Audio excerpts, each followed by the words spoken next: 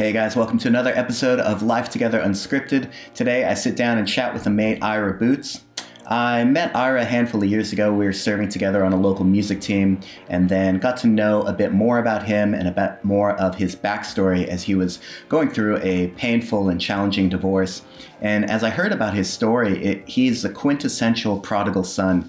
He was a pastor's kid and he had to go out and experience some really hard years. And experiencing those hard years definitely shaped him. We talked about mental health, anxiety, battling anxiety, depression, the benefits and the goodness of counseling, normalizing that in and amongst the church. And we also just sat down and talked about what it means to be open and honest in the Christian community. I hope this story is an encouragement if you are struggling today. And I hope that if you are struggling, please do reach out. Understand that we are all broken people in need of the loving Savior, Jesus Christ. And so thankful that Ira has that and I have that and that we all have that if we are in Jesus. So I hope this blesses you guys. Be good.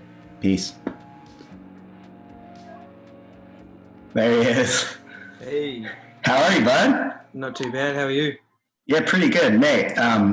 Is NASA going to be a little bit bummed out that you got a nipple in this photo, or? First time's free, baby. First time's free. Next time you got to subscribe. There it is. Hey, as a heads up, we are recording right now. Yes.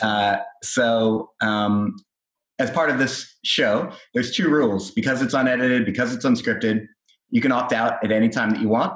You can just be like, mate, that's too sensitive, or I just don't want to go there. You can pass it on.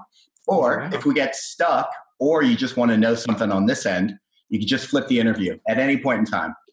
You'd be like, mate, you take that question, or, whatever you want. I said to look at the gun show. I said to my beautiful lady, I said, there's not anxiety, but I'm interested to see where this goes.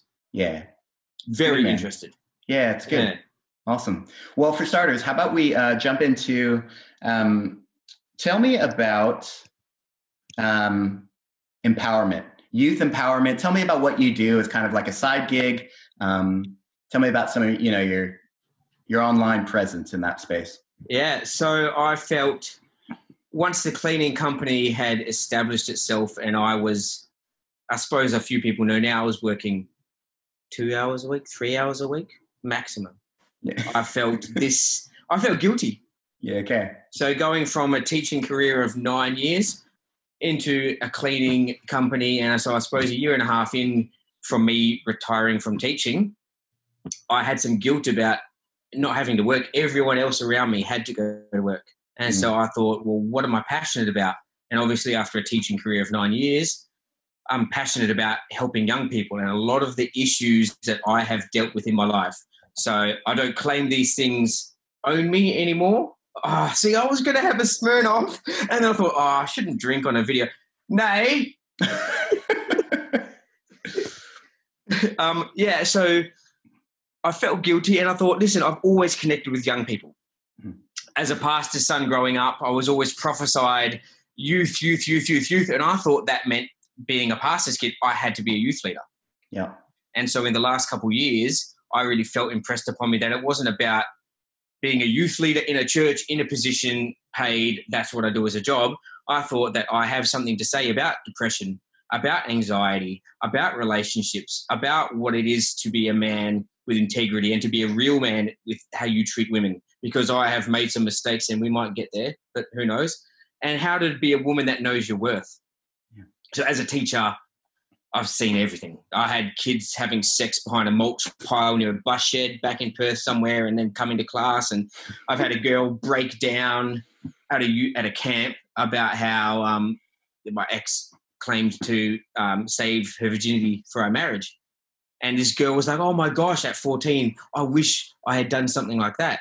So I wanted to go into schools. And at the age of, it was 35 then, but 36 now, if I could share my story and give some young people some advice that are 20 years younger than me, they might not possibly end up in jail, didn't end up in prison, praise the Lord. They might not harm other people. They might not harm themselves. They may avoid some of the mental health battles that I've dealt with. No, and I, like, you know parts of my story, I suppose, and it's been dark at times. Yeah, no doubt. And brother, we'll kind of just unravel as we go. One thing I do want to say though, I'm getting a bit of vertigo on this end because you're like a proper, Italian, or what's your heritage? You're speaking with your hands. You're getting all crazy and excited. Half Sri Lankan. Okay. Half white American. Okay. All right. So your Sri Lankan's coming out, brother, and you're getting all crazy. Yeah. So just try to stabilize, because I know you're going to be passionate, and that's all good. Yes. But because it's on my lap, so that's probably my first mistake. That's all right. Just, try to be mindful of that if anyone's watching, at some point in time. Cool. Tell me about what does that specifically look like when you go to speak to youth? What's something that what does a typical session look like? And we'll start there, and maybe we'll talk about, moments of grace in the midst of that. So the way I was going to structure initially, I always in my darkest times dabbled in hip hop. So I write. Cool. And it's been said to me that I write well. That's other people's, that's for them to decide. Who do people ascribe you to? Like, who do they say you sound like in terms of the hip hop world? The track that I have performed in Perth, and we were getting to the place of recording, it was very aggressive. So it was very much a Tupac-y feel. So lyrically, melodic, poetic, every 4 bars, all the words rhymed. It was very much sort of just driving along. And then a hook that draws you in that everyone can obviously get onto. So it was going to start with the music. And I've actually in the last 2 days just come back to wanting to now start producing my own tracks and then maybe recording in ISO. Because what else do we have to do? No doubt. So from there, so there would be some music, because obviously they get kids on side. What I learned when I was teaching is I could win young people over very easily. And so whether it was the breakdancing, the drumming, the rapping, the funny stories, the humor, I want to go in with that, and then I just want to punch him right in the chest with some truth. Some truth. Like, I just think young people just need to hear it. They need to see a grown man with some muscles and some tattoos break down in tears and talk about how he punched someone square in the face while he was drunk, or how, he was sitting in a cell that was no bigger than like your average shower for hours and didn't know I need to see my lawyer and blah, I've got stories, and to this day I still get very emotional about that. And I think most of my power is in how raw and how real I am. And I think that is what would differentiate me from other youth communicators. I don't necessarily like motivational speaker as a title. I want to communicate to youth about my past and tell them that I changed my thinking to being kind, loving, and generous in everything that I do. That is how I want to live my life. And I want to teach kids that you can shift your mindset just like you can use a filter on Snapchat or Instagram. You could do that in your mind. And I learnt post-divorce that if I choose this path, no matter what's being said about me, no matter what's been done to me, no matter what I've done, if I am kind, loving, and generous in everything I do from this point onwards, no one can fault me. Absolutely, man. Hey, that's a really interesting thing that you talk about. So whether it's mental health, whether it's situational things that we're struggling through, we can process life through the filters, right? Like you're just talking about, like how you can change that. Where did that revelation come about? You said post-divorce, but was that something that you were processing earlier than that? Or was there, a catalyst that brought you to this moment that I'm like, look, this is the way that I want to shape the way that I live? I suppose a lot was when you go through something so life-altering like that, or life-changing, a lot's being said about you. And I, in the midst of it, had this still small voice say, you don't need to defend yourself. You don't need to be right. You need to heal. So I spent time with pastors. So it was Pastor Andrew Judd, I think at the time, and a psychologist who I still see once a month, whether I need it or not. And believe me, we all need that. If I can look you all dead in the eyes. And I decided that I don't want to talk about her. I don't want to talk about the adultery. I don't want to talk about anything to do with that. I want to talk about me, my mental health, my temper, what I need to improve as a human.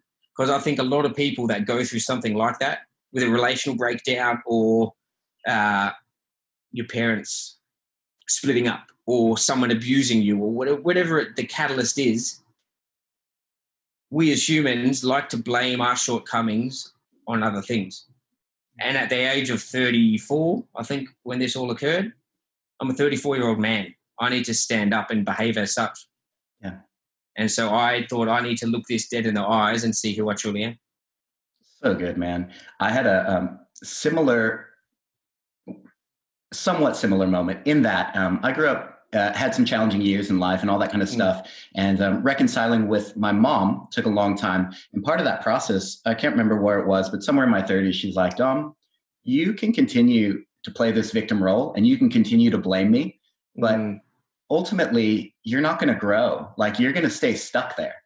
And I was pissed when I heard it, because we're going back and forth. And reconciliation is a messy process. It's a long process. Yeah. And I was pissed at the time. And I'm like, she's right. Like, there's that age-old adage of like, the anchor is the thing that drags you down to the bottom. You can let go at any time, right? Yeah. But there's something so good about that. Tell me, you mentioned how you see a psychologist once a month. What have you learned in that time? And you also were highly endorsing that. So what is it about going to see a therapist or counselor or psychologist that's been helpful for you? Hey, you walked right into this one. When you're sick, who do you go and see? A doctor. Right? Yep. When you have the flu, when something's not right within your body, you go and see a professional. What can I take or what can I do? Normally, I'd hope it was what can I do before it's what can I take to get healthy. So with a psychologist or a psychiatrist or a counselor, it's that situation. If something's not right, and listen, we have this stigma around mental health, and I know we're trying to battle it as people, but it's still there. So I found that if I go and see this person, they might help me navigate through these psychological, emotional, all these issues. Because this person is a professional. They've studied just as hard as doctor. They are a doctor. They're a head doctor, not a body doctor. So for me, I thought, why not talk to a professional and see that I can feel things aren't right within me. I know that I can snap like that and get angry and yell and curse or whatever my shortcoming is. And I think you'll find that out is that I'm very forthcoming with my, where I fall short in this world. Because how are you going to move forwards if you just pretend those things aren't going on? Yeah. And I just wanted to expose my inner thoughts and see. And I feel like I can talk to this lady about everything. I wrote notes about my last session, 5 days ago, and I will delve deep. I said, these are some of these inner thoughts and feelings that I have, and I feel that I shouldn't be thinking like this. And this lady helps me work through it. And by the end of the session, she was like, I did not think we would get to this point today. I thought this was going to take, and you've done some work and we've done some work. And I've found that this lady has, I don't want to say her name, so that's what I'm referring to. My psychologist has said she has been there since my move to Melbourne, 2013. So I probably first saw her 2014. And she was there for before I got engaged and married.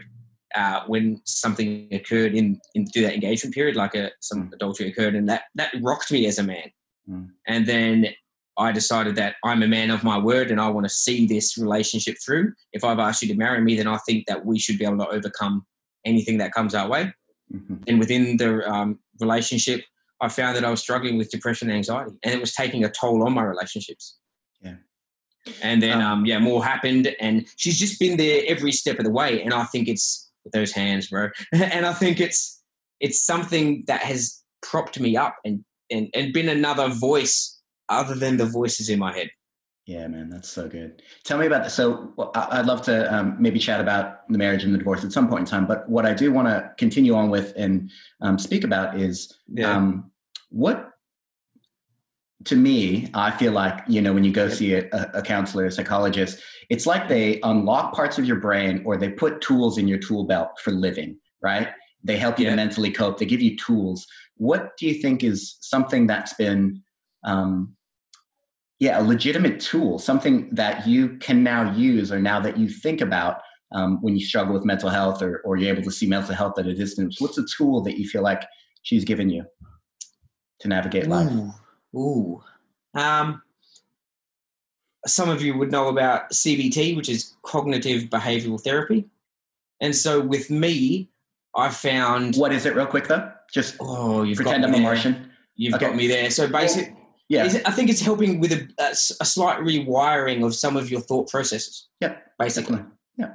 And so for me, I'm going to sidetrack. I just started watching the Michael Jordan, the Last Dance on Netflix, and I looked at Naomi before this came out, and I said, babe, something in me, like I might get emotional while I watch this, or I might get a certain way, because I looked up to this man as a child. And all these posts came out going, you guys are not going to like the way I come across and the way I've been portrayed, because I will win at all costs. And you either get on board or you get out of the way. And that's how I've been. I saw as a young boy, anger gets results with my father early on in my formative years. He did go and see someone work on that. And in our later years, everyone that meets him now thinks he's the most gentle, kind, loving man that they've ever met. But I learned anger gets results. So as a young man, as a teacher, as a partner, as a human, if something didn't go my way, I would either get angry or do whatever it took to get where I wanted to be. And I got emotional in front of Naomi, and I said, I see very many similarities between me and this man and I. Like, I'm not likening myself to Michael Jordan in any way, but the thought process is that I will succeed. And so I lost track of what the question was. Well, what tools has she the tools. given you? Yeah. She's in now you recognize you're an angry dude, and you recognize that. So what has she helped to unblock, or what tools has she put in your belt that allow you to deal with this anger now? She's taught me to work through those thoughts. So on the road, I love fast cars. I'm blessed with what I get to drive, but I'm a very impatient man. And so I've had to learn how to think, is me beeping, overtaking, getting aggressive, pulling past these people really necessary? Or is this my impatience? If Naomi leaves the kitchen a mess, do I need to bark at her and say, can you get in there and fix that? Or do I step up as a man that loves, serves, and protects, and I clean that myself? I've learned to stop and think and sort through my thoughts. Yeah. So we got there in the long way. Yeah. It's about sorting through thoughts. Yeah. Okay. That's great, man. For me. Yeah. Dude, that's a massive gift. The ability to not act, but to, on your way to acting, think about it. That's huge. That power is huge. Yeah. That's a awesome. Previous psychologist in Perth said, I haven't met a lot of people like you, but you are so quick to reply. And he made me, for weeks on end, stop for 3 seconds and think and then reply. So, and that was part of the anger management as well. Because he said, your brain is like a bookshelf. And if someone asks you a question, you just grab something and throw it out there. And he goes, I haven't met a lot of people that have that ability to just be so quick-witted. And I suppose as a brown boy that was too dark to be light and too light to be dark growing up, I was bullied.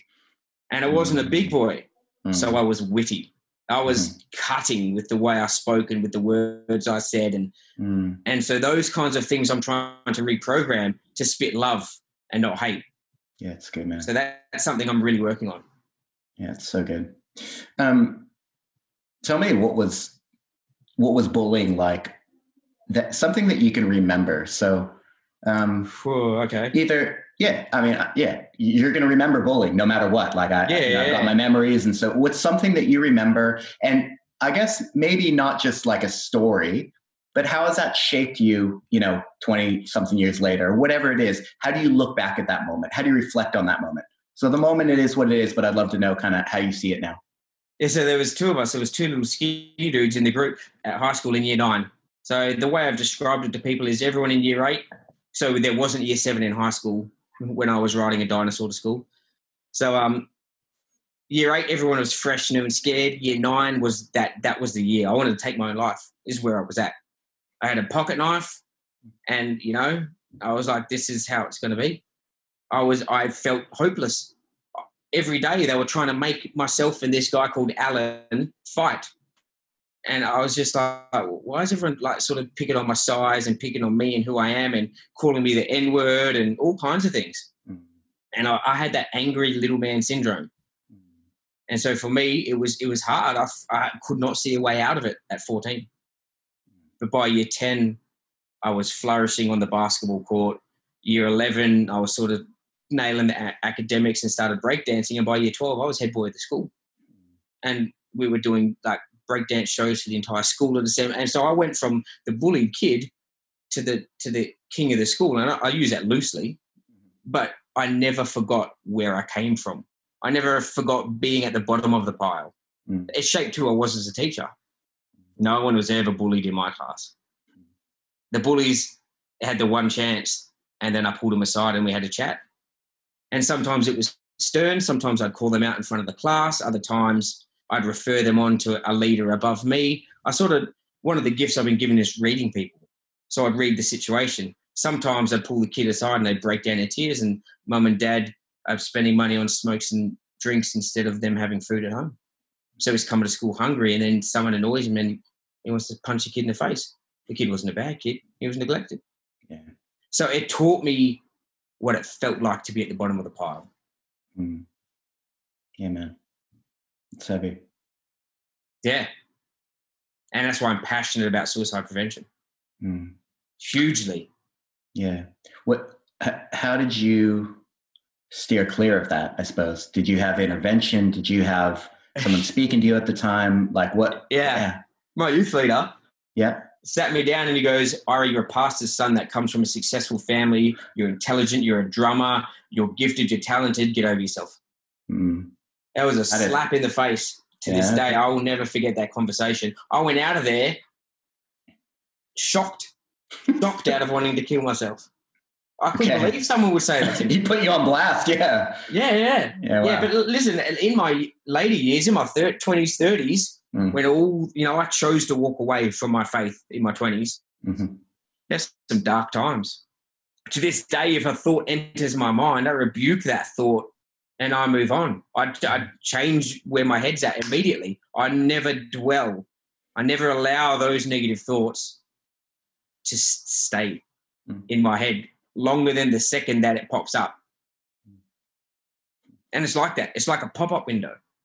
Oh, you should jump. Because I live on the 29th floor. We get heavy in this one. Yeah, you should jump. I could be having the best day of my life.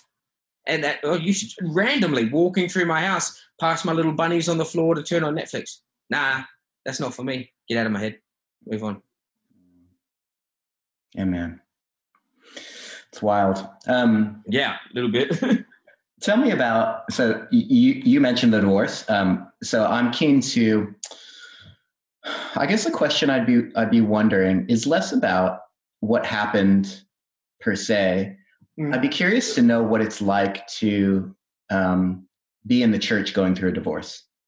There are stigmas, there are relationships, there are people pulling for it, against it, etc. What's your assessment of that process? What do you remember about that process? Yeah, so I'm trying to be very choosy with my words because I never want to badmouth either that person or the pastoral team at the time or thank you. Sure. And that's okay. Hashtag blessed. Look, here's the thing. Like for anyone else potentially, how do I want to put this? I'd just love to know what your experience is. Look, don't say any names. There's no purpose in that. But in the midst of it, you had an experience. You had things that were helpful and you had things that were probably unhelpful. Yeah. And I'd just love to know, what does that look like? I think that everyone that got alongside me had the best of intentions, not only for me, but for that relationship and for the other party involved.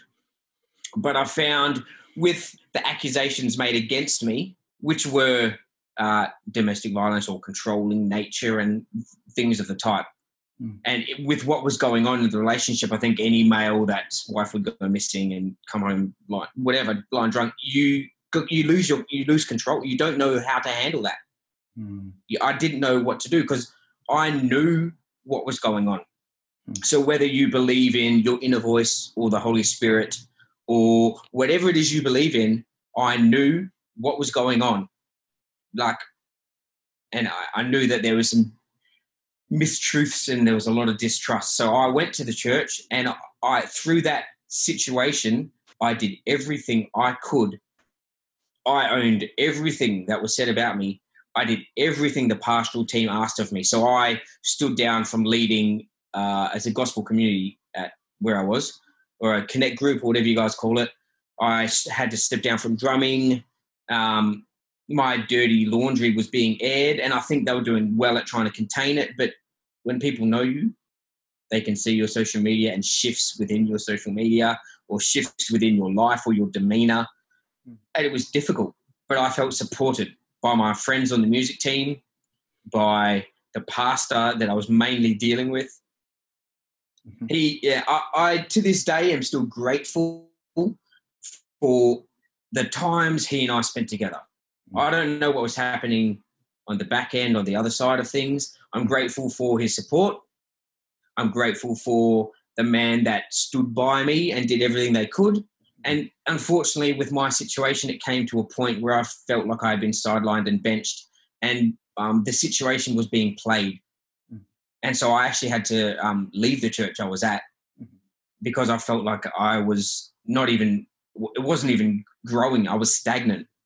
Sure. And the situation was outside of my control. Not that I wanted to be in control of it, but after, I don't know how long, I think it was 12 months, another pastor in the church looked at me and he goes, "My hands are tied.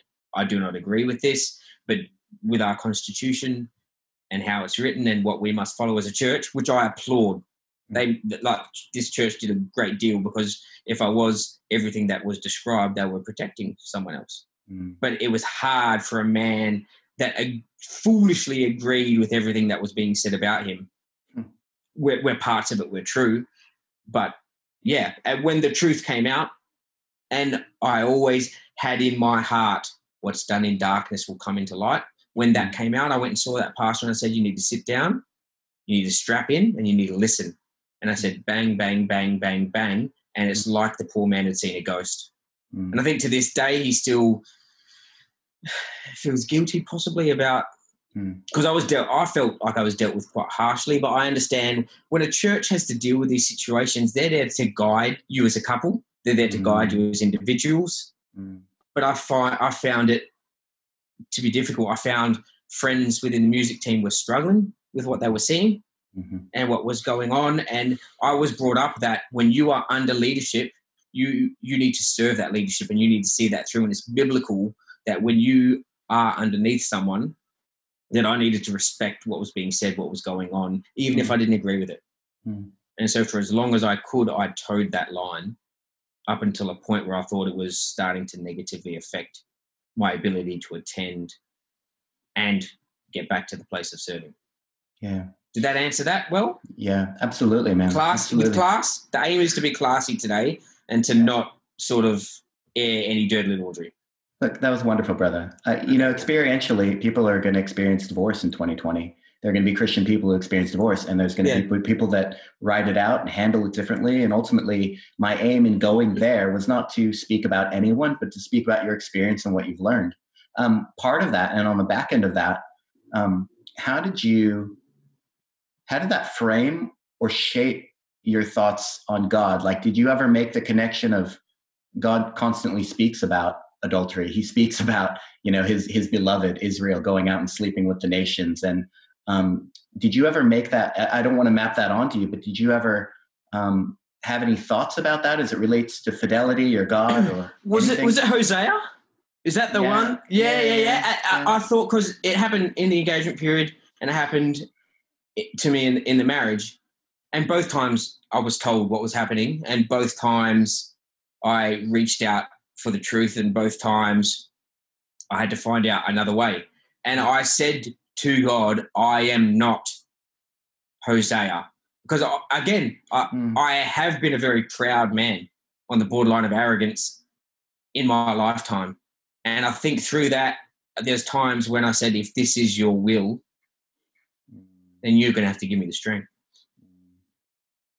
Because for a proud man, that's hard to take. It's hard to take. No doubt, brother. I've been cheated on, but I guess to you, what do you ascribe that feeling to be? Like, how do you how do you describe to a teenager who's never been cheated on why trust is important, or what that feels like on the other end when trust is broken?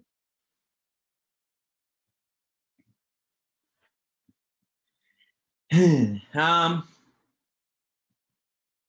like someone's ripped your heart out of your chest and just squeezed it, and the pieces fell on the floor. And you're left staring at the floor with a gaping hole in your chest, wondering how you're going to put that all together and then put it back inside and still continue. Yeah. And I think, and I don't know if this is a side note, after the first instance, I don't think I ever recovered. I don't think I did enough work to ever love that woman with God's love and the way I should have. Does that make sense? Sure. If you want to expand upon that, like in what sense does it, what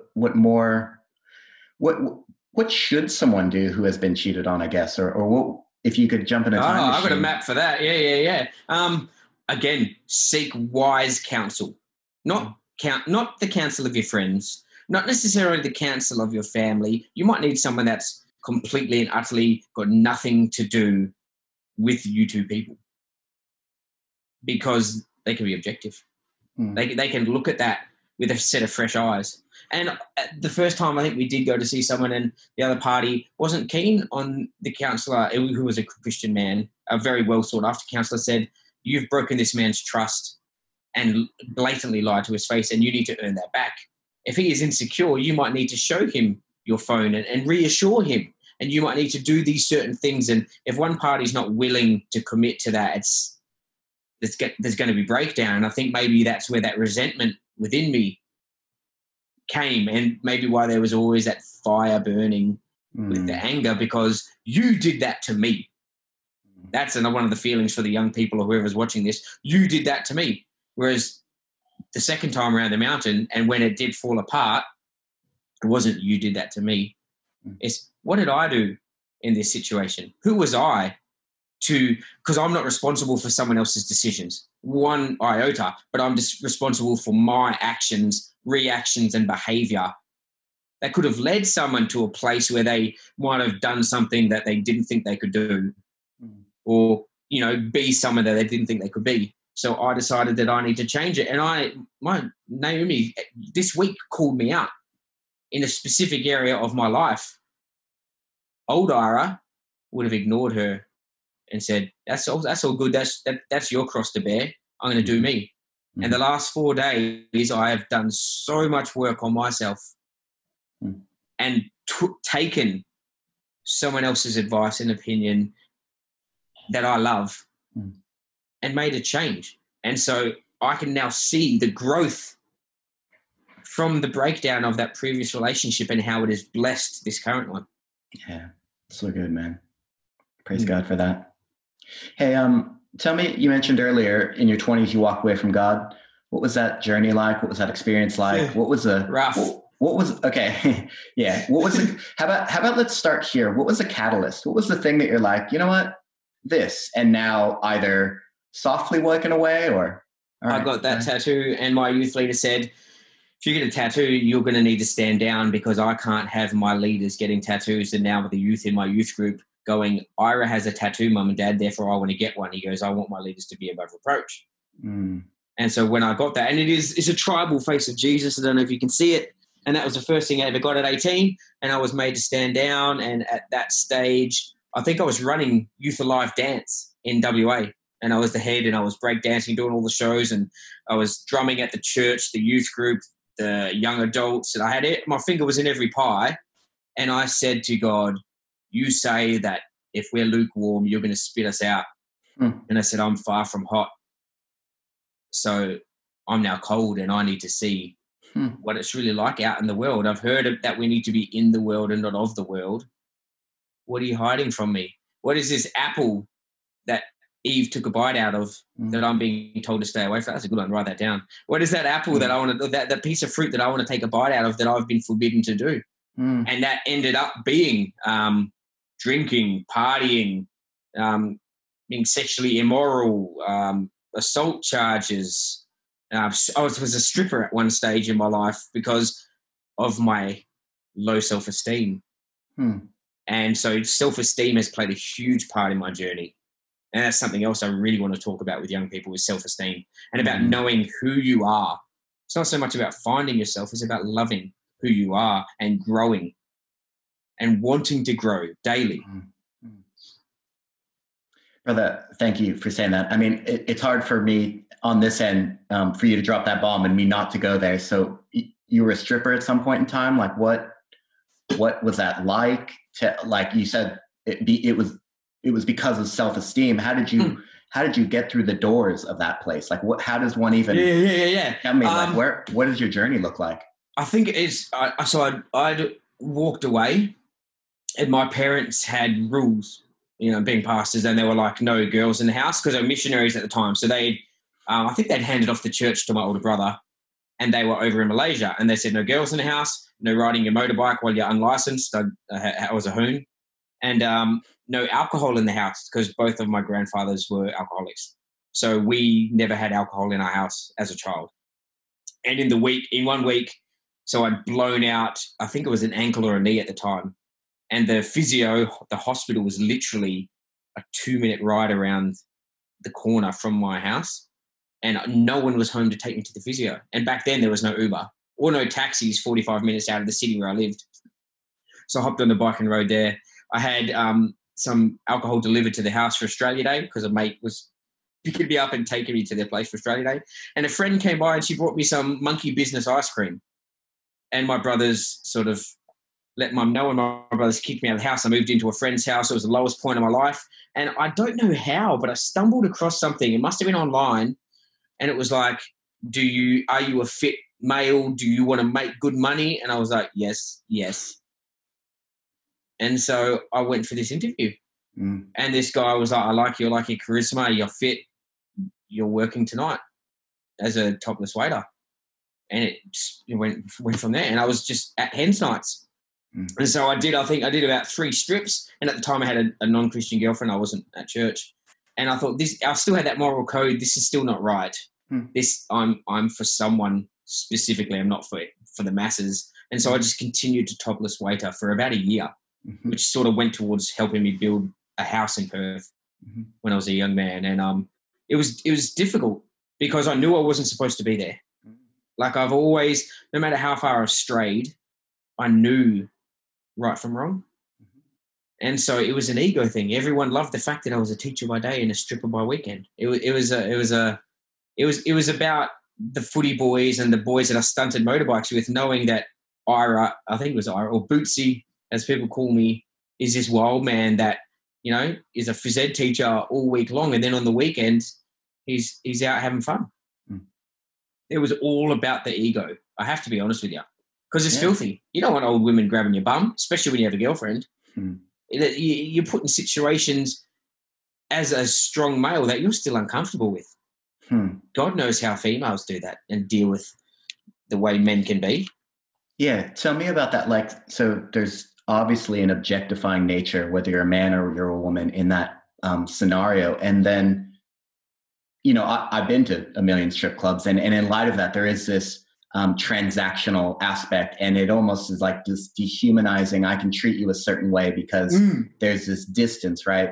And that's what I always really felt filthy about. Like, I love seeing naked women, but there was this weird, like, this something about this feels subhuman, But tell me, in your experience, from being on the other end of that and seeing these oogling eyes or seeing whatever it is you're seeing, what was that like? What did you experience? What did it feel like? What do you remember thinking about them or yourself?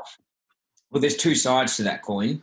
I remember having a distinct conversation with God and saying, you've given me these gifts and I've given everything to the church. Now it's time for me to use these gifts to make myself famous or to make myself some money. And so with the stripping, there's 2 sides of the coin. As women, I suppose, that work in strip clubs, men go in there. There's men that worship them and think they're it, and they aspire to be with someone like that, and they idolize someone. And then there's the people that, you're here to entertain me. So you had the whole spectrum of feeling like, and I don't like saying it, so feeling like a god. I don't like using that word, or feeling wanted. Wanted is probably the best way to talk about it. And then there was feeling like people are paying you so much money so they think that they can say and do what they want to do. So, and you never knew what you were walking into. Like today, I didn't know the same feeling today with this, and you're a mate. And you're a mate. Oh man. But it's walking into the unknown. Okay. Because you don't know if it's going to be, and also for me, my first ever party was stunning 20-something-year-olds dressed up as nurses and you know what I mean? And then other times you go out to a rich woman's house in Mandurah, which was down near the beach, and they're all 40-something-year-old women that had rich husbands and thought that they could do whatever the heck they wanted. So, yeah, you got it all. It wasn't so much that you felt dirty. One day you might feel dirty. The next day you might feel like $1 million. Thanks, man. Thanks for sharing that. I appreciate you going to that level. I mean, I knew you would speak honestly, and that's what part of today's about, just you dudes talking honestly.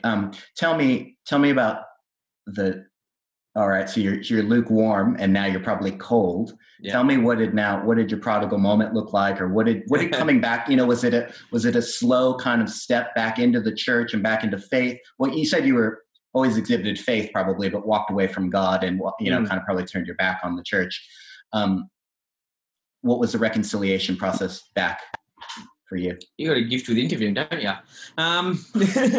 I remember there's one memory I distinctly have that it was 3 a.m. I'd gotten home from the club. I think I was still in Mum and Dad's house at the time. And I said goodnight to the Holy Spirit and God and went to bed. So he was always with me, but I wasn't serving. Because to me, church we had a small church growing up. People were always in our house. There was always meetings. There was always prayer meetings. And then I moved to a bigger church and I was out every night of the week, serving, drumming, leading, being. And so for me now, I could do what I wanted when I wanted. And so it came to a point with life falling apart and assault charge. I was going to court through things. And one of my old mentors reached out and he goes, "You coming to church with me today?" I said, "You buy me lunch?" Because I was at a low point in my life. I had no money left. There was nothing. And I said, "You buy me lunch, I'll come to church." So I turn up to this church that I know about. So it was like the cousin church of where I used to go, 15 minutes down the road. And I sat with Mike. I don't mind saying his name. And this pastor was there. And the altar call came and I said, "Listen, I've heard it all. I know this. I can do the altar call for you." But I said, if he says these 3 lines, if he says these 3 things, I'm yours. And word for word, and Pastor David Storer and I are 2 very different personalities. And I don't know if he felt in the spirit to say those things those days. And him and I have had this conversation. But he said the exact 3 phrases I gave to God. And I don't believe in giving God ultimatums. I don't think that's right. But, in my simple thinking back then, that is what I did in tears down the front. I was there mourning both night services every Sunday after that. And immediately I went home, called my stripper boss, retired, flushed the Tribulus, which is a testosterone booster, down the toilet, called my parents, deleted everything off Facebook, the little black book that you call your mobile phone, deleted all these numbers out of my phone. I was serious about that. Yeah, well. And that was, and I still have it in my calendar in my phone, I believe it was Feb 5th or something in that, 2011. Amazing. I believe. I have to double check the day because I have a terrible... Look, I won't hold you to that. That's all right. But yeah, that day was a marked difference. Yeah. And don't get me wrong, I've been far from perfect from that day. Yeah. Far from perfect. But I still believe that I call myself a Christian, but I am not your typical Christian by any stretch of the imagination at all. But when people ask me what it is, I said I have a relationship with God. I'm not a religious man. I do not like religion. I believe religion has its part in wars and tragedies and things all over the world, but I have a relationship with God. I believe in his word. He lives in my heart, and I try to live a certain way. That's good, man. Hey, tell me why at the time, for whatever reason, you don't have to justify it, but I'm curious to know your thoughts on why whatever 3 words it is that you said, what was it about that? Like, what was it? What was that testing about to you? What do you now that you look back on it, what do you think that was all about? You've heard it said probably by 1 million people. If you are real, then you will speak to me through that man, or you will speak to me. But at that time, he never stopped speaking to me when I was not classifying myself as a Christian man. To this day, and my partner Naomi, I said, you see that I have a sixth sense, and you and I and Christians would know that as the Holy Spirit speaks to me. But she is like, even though she's on her own journey doing what she's doing, she goes, I believe in your gut feeling. And so I always felt like God was there. So for me, I needed him to do something that was, for someone who is not a tattooed, dark-skinned male that speaks a certain way, is this little wannabe gangster, to say 3 phrases that would be out of the norm, that would prove to me that you are real, that you do love me, and that you do want me. Because come back to the self-esteem, all we want as humans is to be wanted. Look at the way we worship these people on Instagram and the Kardashians and the Michael Jordans of the world. And I don't want to be famous. I want to make a difference. I don't want to be rich. I want to be free. I lost 70% of my business with COVID-19 shutting gyms down. And Naomi thought I would fall apart. And I did not, because it's bigger than I am. I've always said, if my business collapsed, I would be the first one at McDonald's flipping burgers again. 5 of the best years of my life. Shout out to McDonald's. This is not a sponsored ad. It was 5 of the best years of my life. I would do whatever it takes to keep myself and my partner, my family, when I have kids, afloat. I will stop at nothing to provide and to love and to care. And so today we cleaned a bridal shop. One of my guys rolled his ankle on the weekend. Together we went and cleaned. Tomorrow morning I've got an insurance job. I'm back on the tools. So I went from doing 2 or 3 hours of admin a week to now looking forward to getting out of the house because I'm essential. I'm essential, y'all. That's good, man. That's so cool. Hey, brother, that's it. I mean, that's the grilling. This has been an awesome interview. I've loved chatting with you. Is there anything that you'd want to close with? I mean, I don't need any more, but is there anything that you feel like, man, we haven't covered this, or I'd really love to say this? Do you remember me at the Melbourne Union Royals tryouts? Of course, mate. Was I as quick as I think I am? You were fast, buddy, but you didn't make it through the season, so it's one of those things. Now, you know why? The partner at the time said, she said, this will clash with church. I don't want you playing. Yeah. That's one of my biggest regrets, is actually not saying, I think I can, because I was always brought up as a pastor's kid, you must attend church, and this partner at the time had the same thinking. So I had those 3 tryouts with you, and then I came up to you, not knowing you were a Christian man, and said, this will clash with my church going. I can't continue. And you gave nothing away. It wasn't even a light. Your eyes went, oh, respect, brother. It was like, okay, brother. Yeah. And then all those years later, I walk into that church and I was like, get out of here. Who's that fellow on bass? So, so I always wanted to know your side of that. I was telling Naomi about how I know you. And my first memory of you was that. Yeah. My second memory was this man that plugged every hole that church needed to be plugged. Whether it was sound or bass or creative or thanks for that, see bud. You. Thanks, bud. Hey, here's the thing. I think when you're going through preseason as a coach, later on in the season, I was outwardly about the Lord. We were praying before games and all that kind of stuff. But I think at preseason, it's a feeling out process, right? And so at that time, for me, I'm like, who are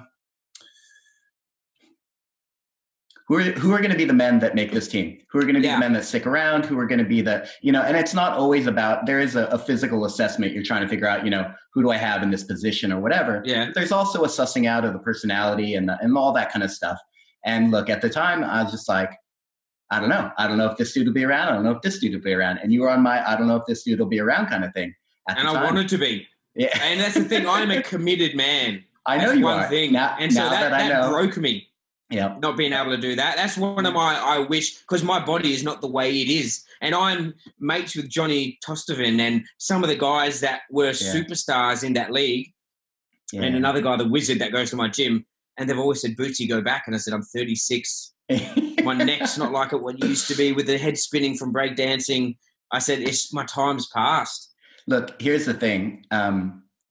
If I'm playing coach right now, you don't need that validation. And I know you don't need that validation, but I know you would have been a quality member of that team. I know you would have added value. I know you would have been a good player. I know you would have put your neck on the line for those men. And so one of the things, brother, I didn't play high school ball, and every once in a while I'll have a dream like, why didn't I? But at the end of the day, you think about that as a man, and part of that is just being validated. Could I have done that? And you know what? I have the utmost faith that you could have done that. So if I can bless you in any way, let it go.